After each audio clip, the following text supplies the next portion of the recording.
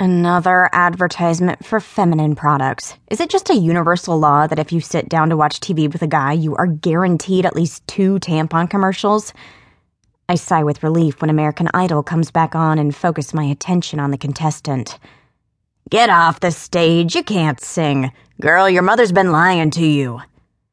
James, my foster dad, rips the remote control out of my hands. He collapses back into his leather recliner and shouts another piece of artistic advice to the contestant on TV. I watch this 55-year-old pastor howling along to an old Kelly Clarkson hit and wish I had a mute button for his singing voice. "How did she get into the top 10? His intense gaze seeks mine. "Have you ever heard anyone so bad?" Is this a rhetorical question, like when we girls ask if we look fat? As the painful song ends, James shouts more criticism and comments at the TV. If his congregation could only see him now, preaching his Simon-like truth to the contestants on American Idol, they would drop their NIVs and run. It's like the evil spirit of pop, rock, and disco takes over his body. So, not pretty. I eyeball the remote in his hands, clutched in a death grip. Remote, we used to be so close. Once upon a time, we had such good times together. So much of my life has changed since coming to live with James and Millie Scott. Most of it for the good, but their firm control of my viewing habits still totally bites. I'm used to free reign, trolling through the cable channels to my heart's content. I mean, my own mother's rules during primetime viewing hours were that I didn't interrupt her illegal drug sales. She was all for HBO if it kept me occupied. Those days are so over. "James, are you watching the weather?" Millie walks into the living room, a frown on her face. She opens the blinds and looks outside. "Yeah, the weather, uh-huh."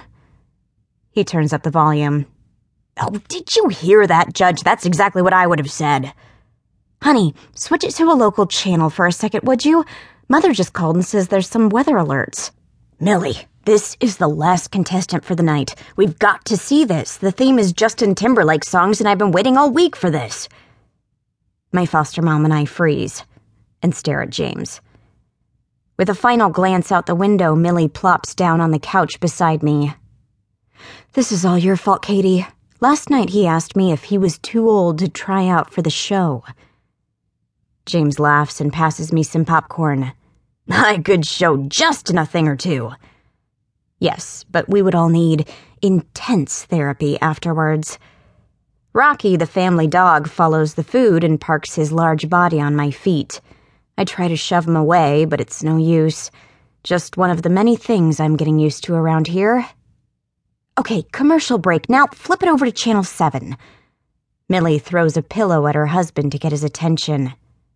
"Just a sec." James pulls his cell phone out of his pocket. "We're still going with that voting strategy we talked about at dinner, right?" My foster dad has a whole system going. He's got spreadsheets, bar graphs, and occasionally he even watches Entertainment Tonight to get some inside scoop on the singers.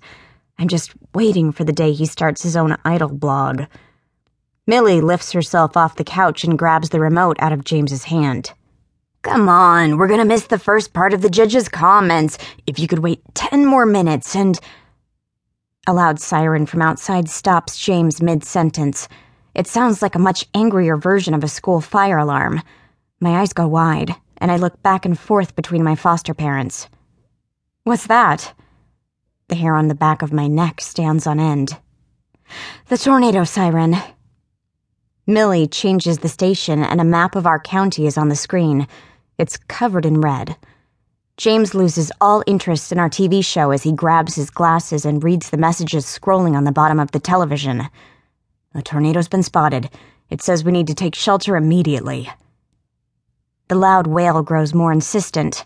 Rocky whimpers and buries his nose under the couch. "Let's get to the bathroom." Millie grabs the couch cushions and hands me some to carry with us. I have never been in a tornado before. I'm from Texas, but where I come from, drought is the biggest weather disaster you have to deal with. Living with the Scotts has been one new experience after another, but this is a moment I could definitely do without.